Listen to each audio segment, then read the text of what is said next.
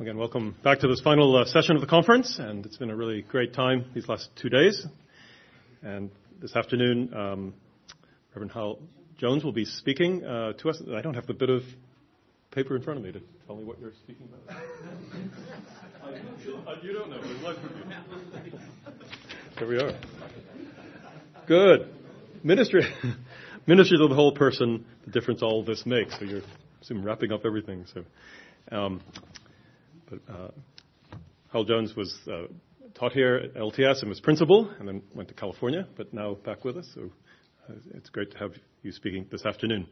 A few notices. There are CDs available, and if you haven't ordered them yet, you can do so. All the talks on MP3 are £10, and then individual CDs are £3 each, and there's a form either on the book table, or I think some may have been given one. And also, if you've enjoyed the conference, please do invite other people, like a lot more people coming to these conferences, and they now will be annually.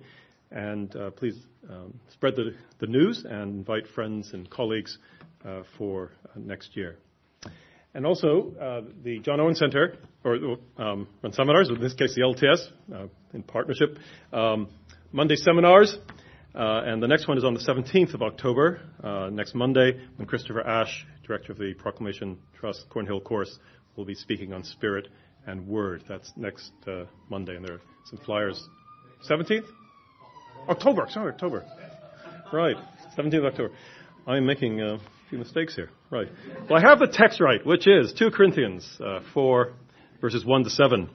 So let's read that together.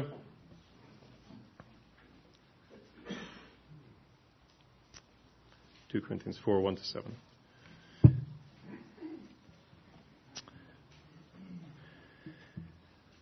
Therefore, having this ministry by the mercy of God, we do not lose heart, but we have renounced disgraceful, underhanded ways.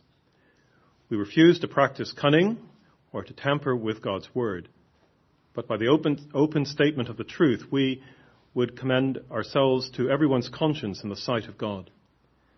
And even if our gospel is veiled, it is veiled only to those who are perishing. In their case, the God of this world has blinded the minds of the unbelievers to keep them from seeing the light of the gospel of the glory of Christ, who is the image of God. For what we proclaim is not ourselves, but Jesus Christ as Lord, with ourselves as your servants for Jesus' sake. For God, who said, "Let light shine out of darkness," has shone in our hearts to give the light of the knowledge of the glory of God in the face of Jesus Christ. But we have this treasure in jars of clay, to show that the surpassing power belongs to God and not to us. This is the word of God. Let's pray together. Oh, Father, we do come to you today, and we praise you for the revelation of your glory in the face of our Lord Jesus Christ. We are here because of that, for what you have done in revealing that glory to each of us, and how we can know you through the Lord Jesus Christ. We thank you for all your grace that comes to us in him. And as we've been thinking, may that move us deeply in our affections to love him and to serve him, devote our lives to him and to the ministry of his gospel. And Father, as we come to this final session, we thank you for all that we've heard over these last 2 days, and from the different speakers, and from the discussions, from hearing from one another, for the fellowship we've had. And Father, we pray that we will be able to take what we've heard and think about these things, and we pray that they will strengthen us in the ministries you've given us, and help us to live ourselves holy and godly lives that please you, lives devoted to you in love, we pray, because you have loved us so much in our Lord Jesus Christ. So be with us now. We pray for Mr. Jones as he comes and speaks now. Help him as he does so, and we commit him and all that we'll think about now to you in Christ's name. Amen.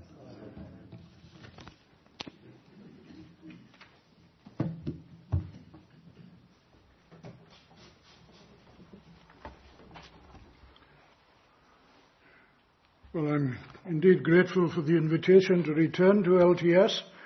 Glad to see it looking so well, and with offspring in the form of the John Owen Center. I've greatly enjoyed the conference so far, and I hope that will continue. Yesterday, I was listening with a view to having something to say today. Today I've been listening, hoping that no one else will say it before me. So it's with a measure of relief, but only a little measure of relief, or a measure of little relief, that we come to our session. My intention is hopefully to gather together some of the emphases that have been made in the addresses that we have been privileged to hear, and even in the question and answer sessions that have followed, and to try to bring to some kind of conclusion the thinking that has gone on, which will provide us with something further to think about and reflect on in relation to Christian ministry. I begin with the actual title given to me and with the two parts of it, because it has a decidedly contemporary ring. Ministering to the whole person, or ministry, to the whole person. And there are two things I want to say here. The first is that ministry has had a long history in the church. It belongs to the time-honored category of the cure or care of souls. This might bring the Puritans to our minds almost by reflex action, because they are justly regarded and frequently referred to as physicians of the soul. But the term has an older history than the 17th century, as is made clear by the fact that it is a translation of a Latin original, cura animarum. In a most useful book that is no longer easy to obtain, John T. McNeill, the American Presbyterian scholar, has surveyed the course of this activity in the church, contrasting it with non-Christian religions and connecting it with the Old and New Testaments. It's called A History of the Cure of Souls, SEM Press, 1952. And if you want to see the contents page, it's there for you. Now, in the post-apostolic church, East and West respectively, there are two notable works on this subject, namely John Chrysostom's treatise entitled On the Christian Priesthood, and Gregory the Great's book of Pastoral Rule. These were connected with the shepherding role of bishops over against their liturgical functions and administrative responsibilities, respectively. That emphasis on the shepherding role was picked up by the 16th century reformers, who of course endorsed the pastoral perspective that animated both, but with a huge difference as to what that care was. Recently, the Banner of Truth has produced Peter Beale's translation of Martin Bucer's book, entitled Concerning the True Soul Care and Correct Shepherd Service, how the same should be established and executed in the Church of Christ. That marked the sharp end of the conflict with Rome that arose out of sola scriptura and sola fide as they impacted the life and the ministry of the church.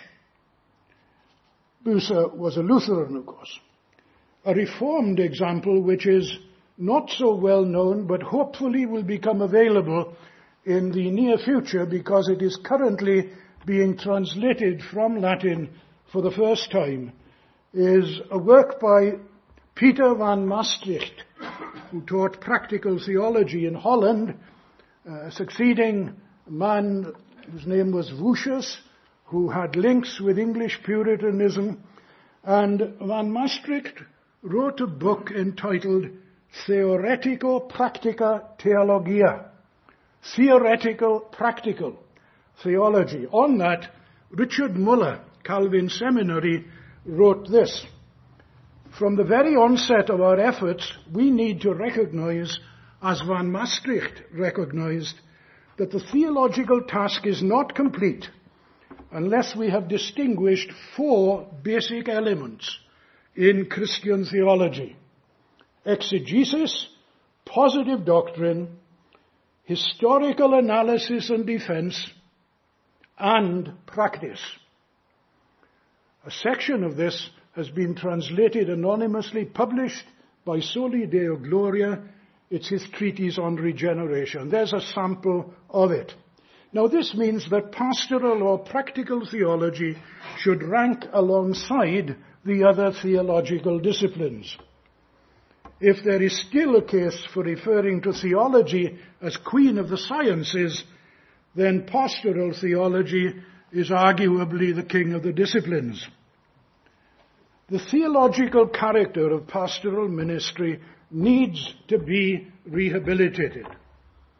Some 50 years ago, Derek Tidwall of London Bible College, as it was then, warned in his more than useful book, Skillful Shepherds, about the growing influence of psychology and social studies. In addition, the expression "a philosophy of ministry" has become common in the USA, but never, I hasten to add, in Westminster Seminary, California. Now, that noun philosophy has a dreaded ring for many of us, of course.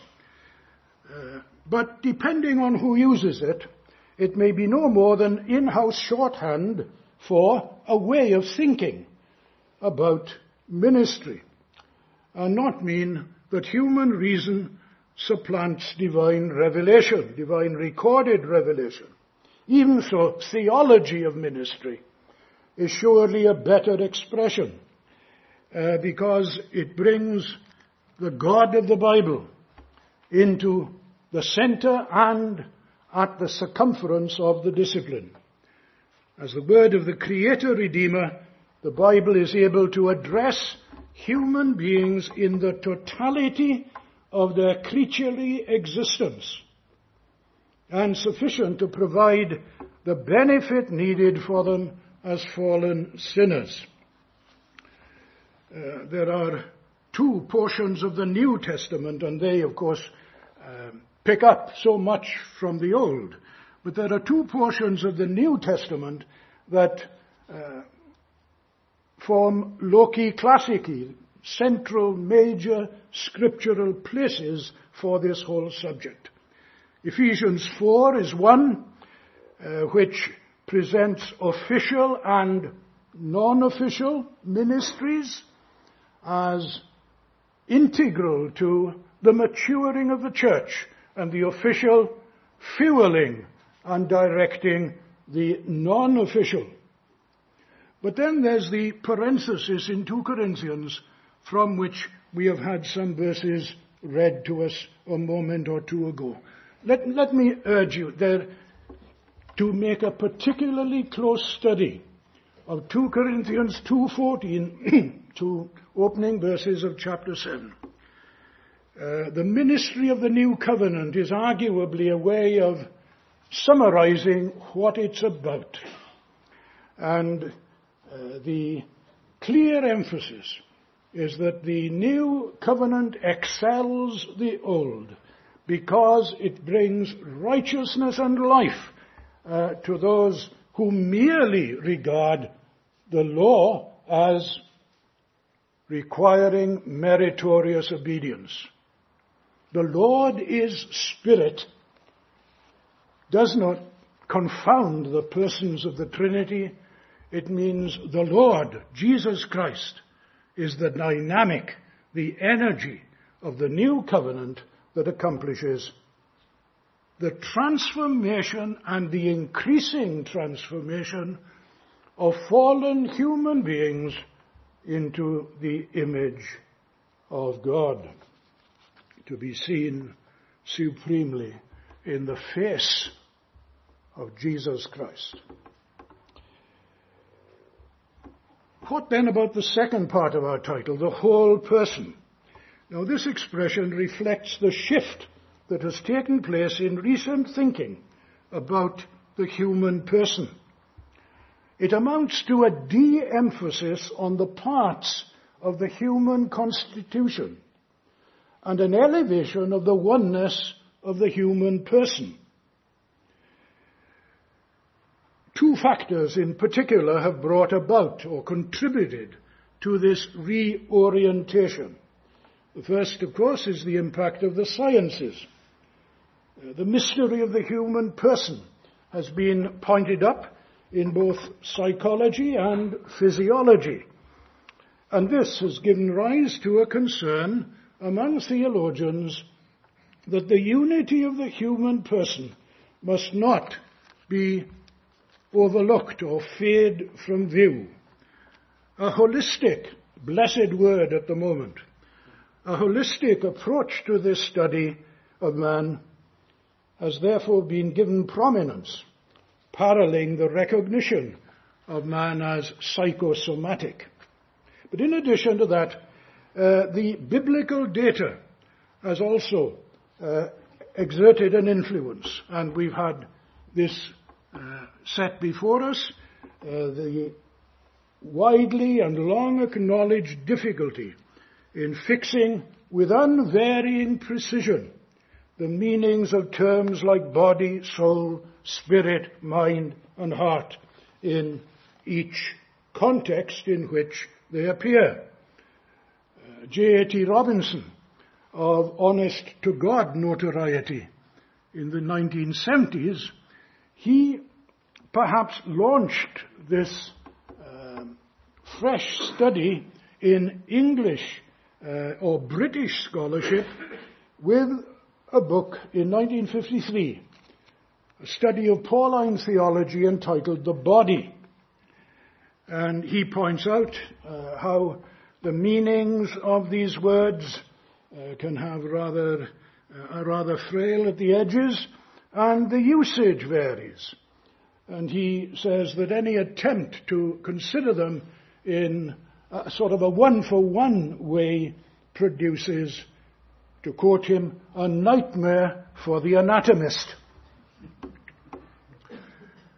Now, there are works of theology that Reformed theology, fairly recently published, which show this alteration of direction or emphasis. In 1962, Berkouwer's work was translated into English, Man, the Image of God. He has a chapter in that entitled The Mystery of Man. In it he states that the question, what is man, can no longer be answered in terms of, quote, the abstract idea of man, but in the concrete, actual man in all his acts and omissions, many of which are of an alarming and catastrophic kind. Don't think that this shift to an emphasis on the whole person means a diminution of man's fallenness. A later chapter in this book is entitled The Whole Man, and in it he contends that the Bible presents its anthropology in terms of relatio and not entis, that is, relation, not being. 20 years or so later, Anthony Herkimer, London Seminary, expressed appreciation of Berkouwer's emphasis in his book, Created in God's Image. In a chapter entitled The Whole Person, Herkimer wrote, the scriptures are not primarily interested in the constituent parts of man or in his psychological structure, but in the relationships in which he stands. And so concerned is Herkimer, a very valuable book, so concerned is Herkimer to preserve the unity of the person that he rejects the term dichotomy as well as trichotomy, because both words contain the idea of parts. He approves of other terms such as a duality that is not dualistic, and instead prefers to think of sides of the person, the physical and the non-physical. He says that man is one person who can be looked at from two sides, a psychosomatic unity. Robert Raymond, with an E, not an A, is an American PCA minister. And in his book entitled A New Systematic Theology of the Christian Faith, 1998, he roundly declares Berkouwer's view to be, quote, nonsense. For him, it is not proper to ignore terms like body, soul, spirit, mind, heart in thinking about man. They're biblical data. And in addition, he thinks it unnecessary to do so in order to stress the unity of the person because of the way in which the divine attributes inhere in the one divine essence. And divine and human natures in the one person of the Saviour, the mediator on the other. He maintains that there should be no separation between constituent parts and the whole man. And yet, he says, we must think of either a dichotomous or trichotomous creature in relation to God as comprising the whole man. The little reading that I've done on this has raised the possibility in my mind that perhaps this contrast between parts and the whole is being overdrawn, because it is doubtful whether Reformed theologians have ever considered anthropology in the way that medievalists are said to have inquired into the number of angels on a head of a pin.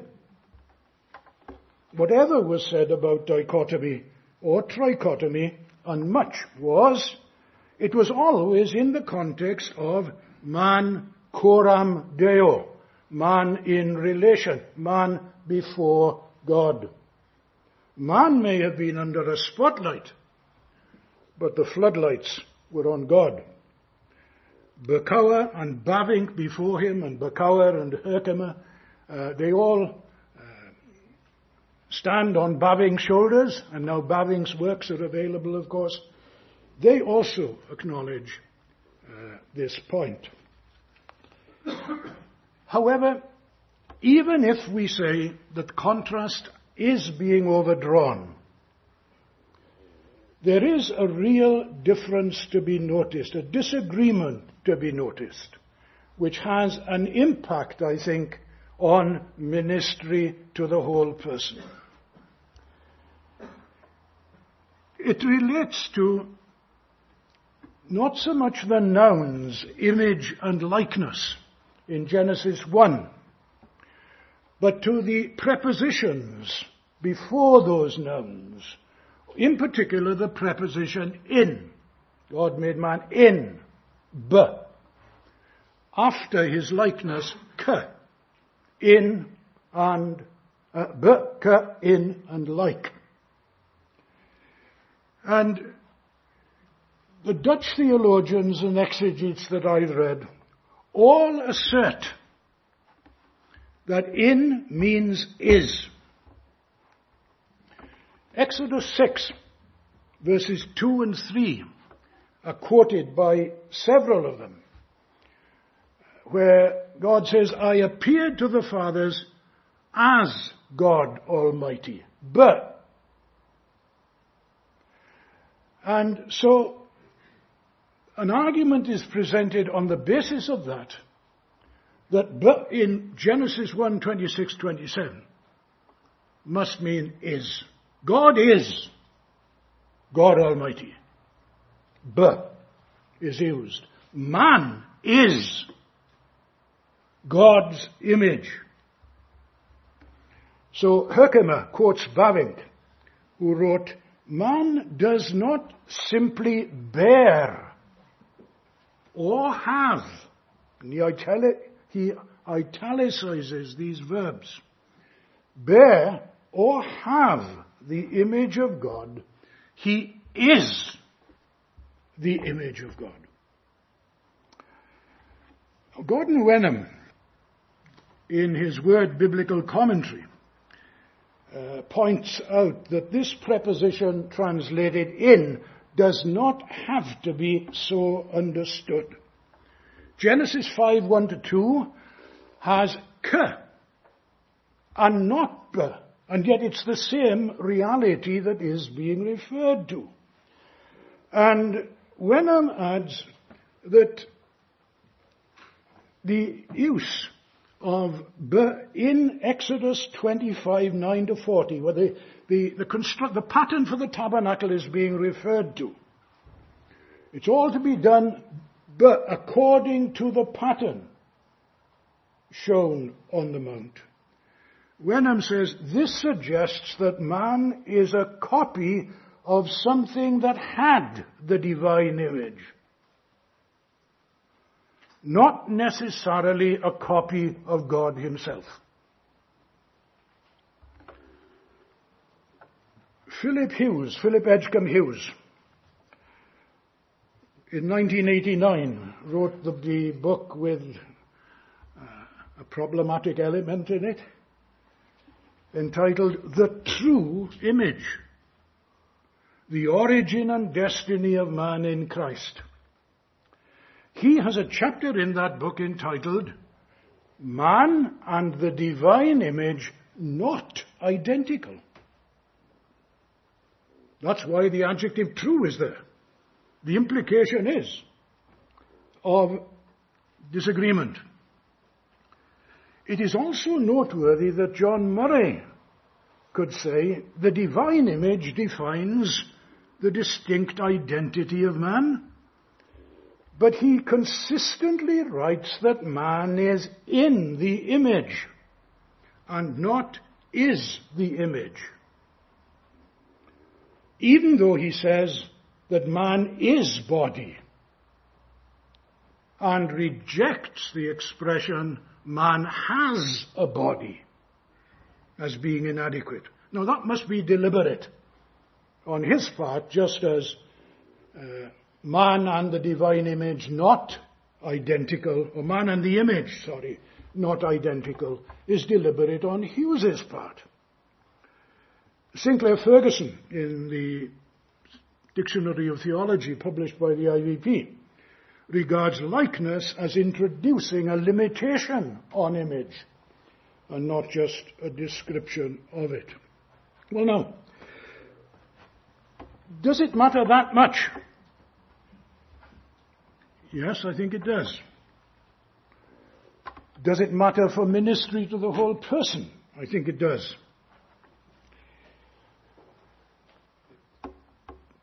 If we grant that there has been an imbalance in focusing on the parts of man, then there is a danger in over-focusing on the totality of man. When that happens, often what follows is that the whole of a person's life, individual and relational, become the concern, the proper concern and responsibility of the mission of the church in the world. Herkimer's book provides an example of this. He has a section entitled "Practical Implications." And in it he emphasizes how, he doesn't like the term soul saving, you see. He uses it, but concessively. He includes evangelistic work, educational work, family work, domestic family activity, social activity, all within the scope of the church, as part of ministry to the whole person. This, of course, is a reflection of Kuyper's view, that every square inch of reality belongs to Christ. So it does. There's no neutral area. The question, how does Christ reign out there and in here, are questions that do not have one and the same answer. Now, there are big issues here. Oh, and political, of course, as well as educational and medical and so on. There are big issues here that go well beyond the theme of this conference. But they, whatever we may think about them, they will have some kind of impact on ministry to the whole person.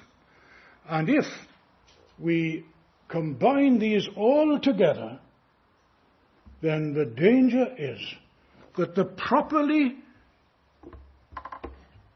authentic, specific, predominant ministry of the church in pursuing under God the restoration of the image of Christ in the sinner and its increasing transformation until glory, that will at least be put on par with other concerns, not unimportant concerns, but is the health of the body as crucial as the salvation of the soul.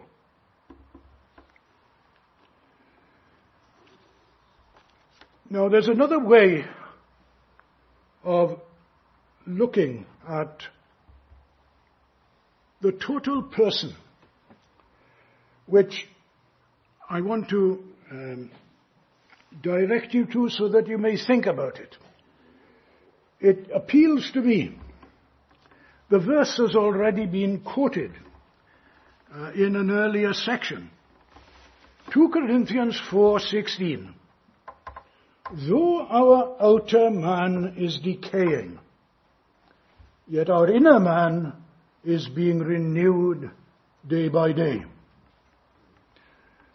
Now, we need to be careful about how we consider this. Paul isn't proposing a form of baptized Platonism, nor is he presenting an alternative dichotomy or anthropology. Now, talking about two men. He's using a rough working definition, a self-description of him and his co-workers. And it seems to me that while we need to do our exegetical work into Hebrew and Greek terms and their usages in their contexts, that if we do not do that well and are able to manage it, it will make our ministry terribly complicated for us. Whereas something like the kind of man you see, the kind of man I know I am, but I'm glad I can't see, and the inner man, which I know exists, and which you and I know exists, because of the way in which in our decaying physical bodies, and Philip Hughes has this wonderful commentary on 2 Corinthians. He says it's not only mental, it's not only muscular, it's mental. It's the whole of what can be seen, heard, remarked on by an outsider, the outward man. But there's that inner man. That inner man is what is to be expressed through the outer man. And because the inner man is linked with the life of Christ, it's possible to live in dying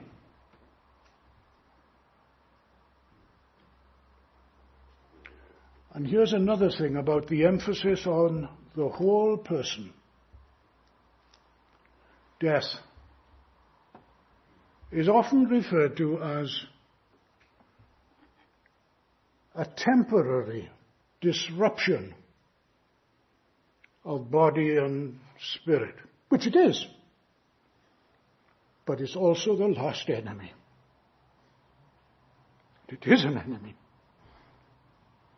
And in the course of our ministry to the whole person, what we have to do is to focus primarily on that inner man, so that it may rise above and that it may transfigure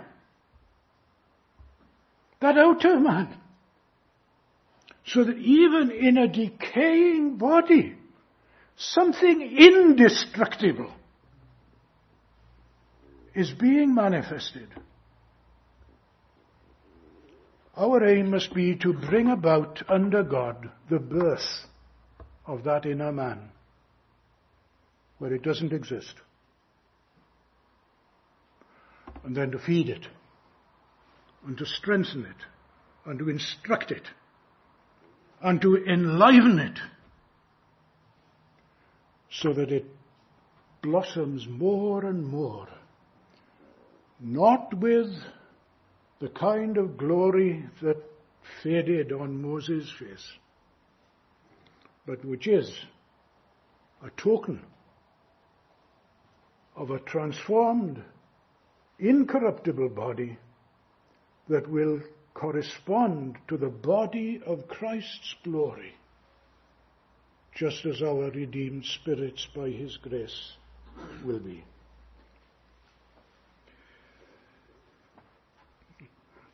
And how do we do that? That was the question. How do we, under God, seek to produce that? Was a question about in one session. Well, we're talking about man after all. And we're talking about a lost image after all. This is, to quote, this is a gimme. There's no problem here. It may be difficult for you and for me to define what the image of God is, but the people out there are obsessed with image. They'll tell you, no fear. Ask them why they wear that. Peer group pressure. Becoming like others. Obsession with image is an entree for us to talk about a search for a real identity. An identity that can only be found, as we were reminded yesterday afternoon, not in Adam before the fall,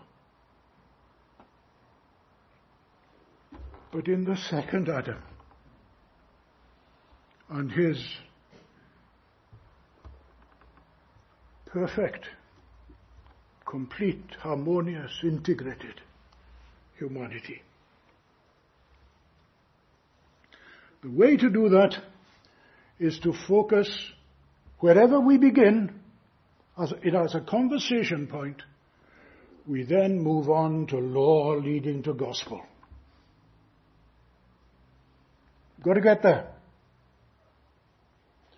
And when there has been a credible profession of faith, it's gospel leading to law.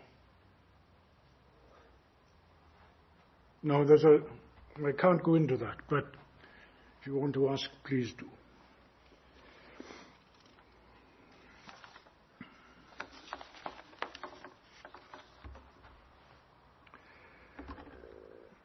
The verses that we've had read to us. When did I start? Number 3. The verses that we've had read to us summarize a number of features about new covenant ministry to the whole person. Plainness of speech or boldness, the character of new covenant ministry. Its content is the truth, the word of God, the gospel of Christ. But note this expression in verse 2. commending ourselves to every man's conscience in the sight of God. Christ, the image of God, via the Word, preached and witnessed to, exhorting one another, edifying one another. But Christ, the content of the Word of God, which is the whole of the canon of Scripture, Christ, the content of the Word of God, brought into contact with the conscience of every person. Now we ought to be exceedingly grateful for the New Testament's categorical assertion, Christ, the image of God. Why? Well, as we've seen, the Old Testament uses man, image, and God. They're connected, but how exactly they correlate is not without its difficulties, as we've seen. Exegetes do not agree, and theologians do not agree. And discussion in the history of the church, surprise, surprise, has not been univocal either. Is the image in any way physical? Augustine argued that it was. Calvin picked it up. Not that that implied that God was corporeal, but that in man's erect stance and upward look, something about that unique dignity that belonged to him as the special creation of God was reflected, manifested. Or is the image moral and mental? Or is it perhaps relational? Or is it social and governmental? These are all questions that arise in any discussion about the image of God. But coming to the New Testament with the question, what is the image of God? You only get one answer. Granted, it's only in 3 places, in those explicit terms.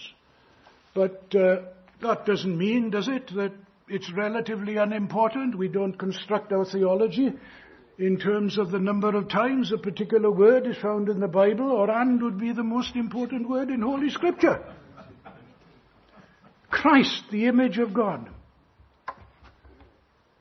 If we want to know what the image of God is like, if we want our people to know what the image of God is like,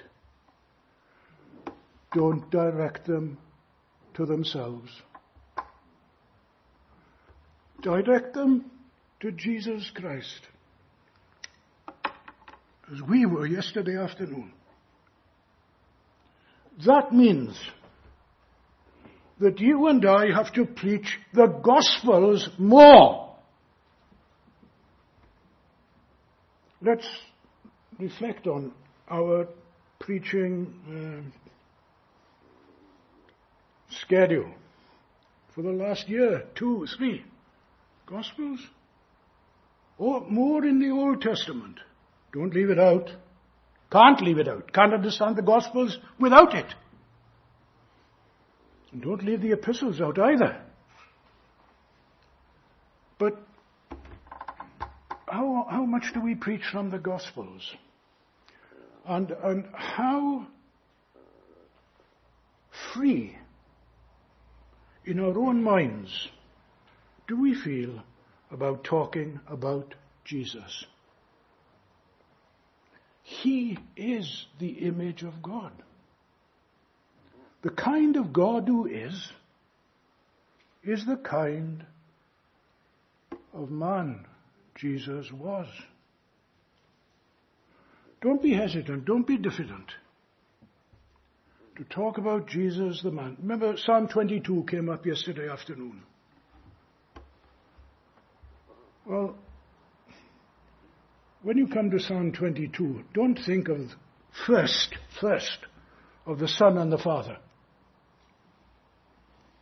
You think of great David's it's a Psalm of David. You think of great David's greater son, Jesus, and the unjust way in which he was treated, being just himself. Why? Why was God silent? Why was he distant when he'd heard his people before?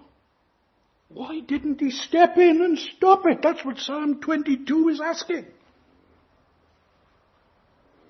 And when Jesus used that, what he was pointing to was the fact that it was being done for others. Not that he didn't know what was happening or why. It was for a seed that would... Now, dig into those Gospels. And you know what you'll find is this. Certainly among Christian people, you talk about, and it'll be poor, it'll be inadequate, I grant you. You talk about what Jesus thought, as revealed in his words, of course. You talk about what he felt, as revealed in his words. You talk about what he did in accord with his words. And at one and the same time, Christian people are seeing the one whom they want to be like. And they're being made aware of the fact that they need to be made more like him. I've searched for an adjective here, I don't know. Is it inevitable? Well, when the Spirit is present with the Word, it is inevitable. They see themselves. They get a grasp on the one who gets a grip on them. Don't underplay the humanity of Jesus. He who has seen me has seen the Father.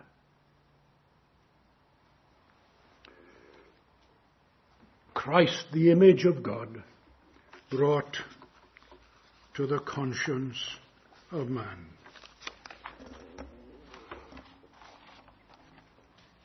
Now, we've been thinking of mind, affections, and will, quite understandably. And how are we going to reach these unreachables? You know, if the heart is the human person at cameo, which it is, well, the only one who knows it is the Lord. I, the Lord, try the heart. And we know that if we haven't captured the heart, we haven't captured the person. How can we go about it? Well, should we adopt a tripartite structure for every sermon? First point being to inform. Second point, to excite. Third point, to enact. Now, I've not seen that in any of the literature. You'll not be surprised. Following it would make exacting demands of both preacher and listener. But I mention it because I experienced something in a Dutch Reformed church a good few years ago. The practice there was on a Sunday evening to preach through the Heidelberg Catechism. And the sermon was customarily divided into two parts. The first part, instructive. The second part, applicatory. And a psalm would be sung in between, which I was told was generally referred to in Dutch as the in-between psalm. You know, it's as standard as that. On the occasion I was present at the service, it seemed to me that there was such a disconnect between content and application that all authority was lost, and vitality with it.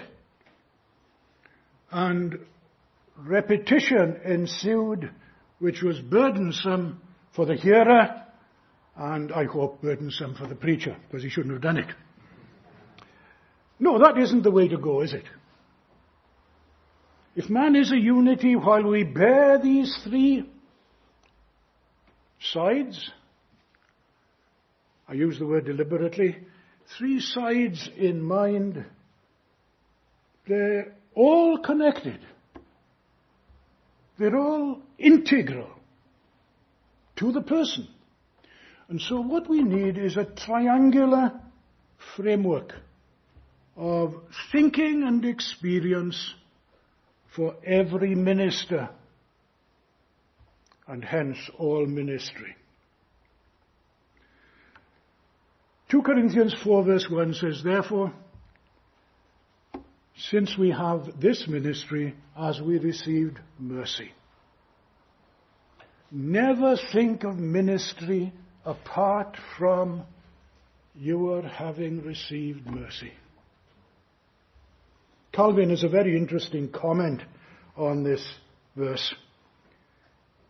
He writes, now there was more implied in making the mercy of God the reason of his apostleship than if he had attributed to the grace of God. And he leaves it there. He doesn't go on to say anything more at that place. But then in 1 Timothy 1, Paul speaks twice of mercy having been shown to him. Chief of sinners, pardon of grievous sins, God's long suffering and patience. We were hearing a little earlier of the way in which the word has to be felt before others can feel it. And to the degree that ministry becomes professional or propositional and ceases to be personal, the result will be that we'll have at best lopsided, unbalanced, non-harmonious believers. More of mind than of heart, more of affection, more of the will. And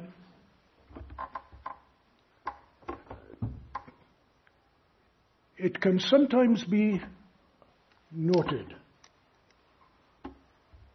in a man's preaching who he has modelled himself on, or which seminary has got hold of him. This is part of the reason for the existence of this place. Understanding so as to feel, so as to will. That's part and parcel of what we must be in order that it might be transferred to others. When the ministry is of that sort, a ministry of mercy, kindness, I beseech you, by the gentleness and meekness of Christ, then we're ambassadors.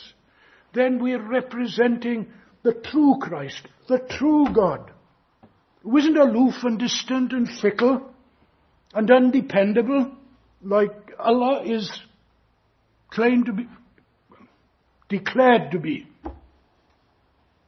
He's come, he's near, he wants to speak. He wants to make us whole. And we need to be made whole. As preachers, as Sunday school teachers, as youth workers, so on and so forth.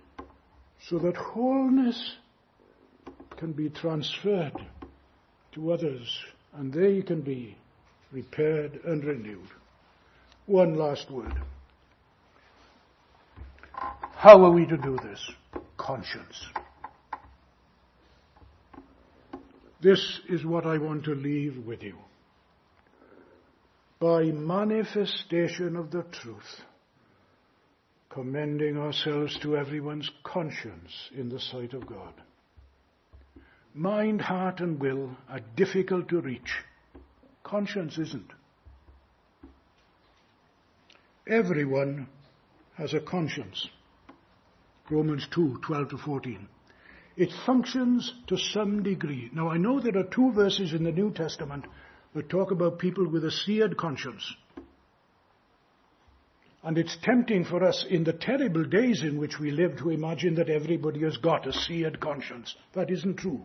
I think the accurate rendering of those verses in 1 Timothy and Titus refers to the deceitful liars and hypocrites who were leading those factions within the church at Ephesus and the church at Crete. Everyone has a conscience. It functions to some degree. End of Romans 1. Terrible catalogue of immorality. Who, knowing the judgment of God, that they who do such things are worthy of death, not only do them, but take pleasure in those who do them. Spurgeon said to his students, every man, every preacher has an ally in the heart of every man. It's conscience. Lay hold of it. When we are explaining truth, do it in relation to obligation.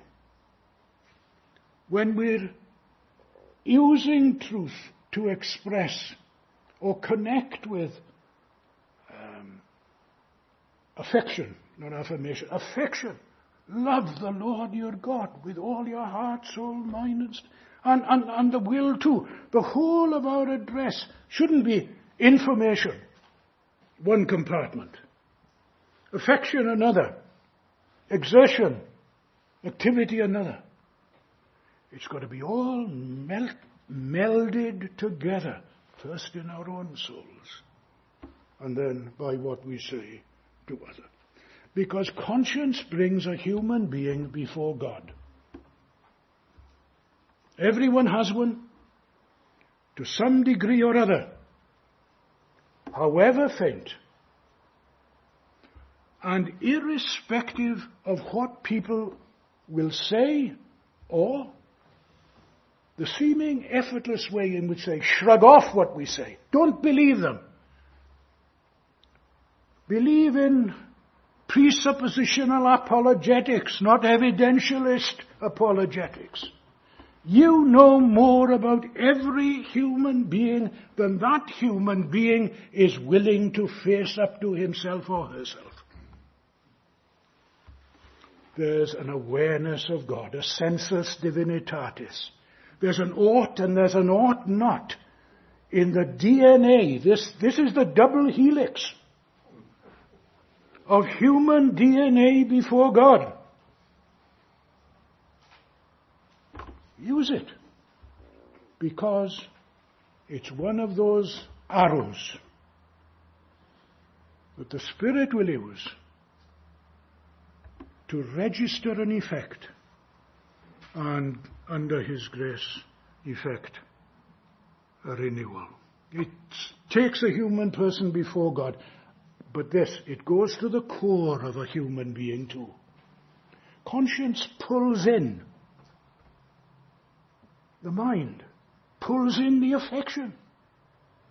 It can be weak, it can be defiled, it can be good, it can be bad, but it pulls in all these dimensions. Let me find you, if I can, quickly.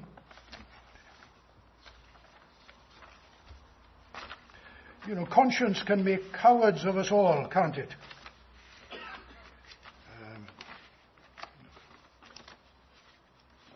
It's gone. Richard III. Shakespeare's Richard III. Battle of Bosworth. Every tale, my memory reminds me of tale after tale, or words to that effect. And every tale condemns me for a villain. Contrast that with here I stand. I can do no other. To go against conscience is neither safe nor right, so help me God.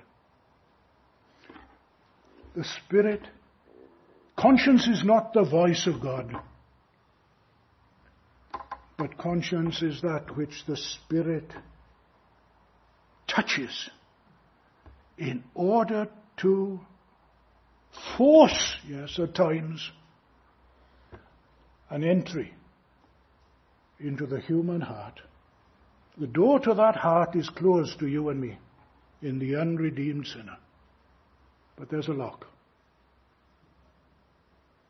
And there are wards in that lock. And there are notches in that word of Christ which is the key. And you put that key into that lock, and under the good hand of the Spirit, you'll see people brought low. You'll see saints humbled. You'll see the image of God beginning, however incipiently, beginning to take root and continuing to blossom more and more into the image of Jesus Christ. But remember, this we have in jars of clay. That's all we are. The excellency of the power belongs to him and not of us. Let us pray. Bless to us thy word, O Lord. Correct anything that is amiss. Grant us further enlightenment in thy truth. Grant us to know what it is to have the word of Christ dwelling in us richly, in all wisdom, knowledge, righteousness, and holiness. Send forth thy regenerating Spirit to bring to birth and then to promote growth for the glory of Jesus Christ. Amen.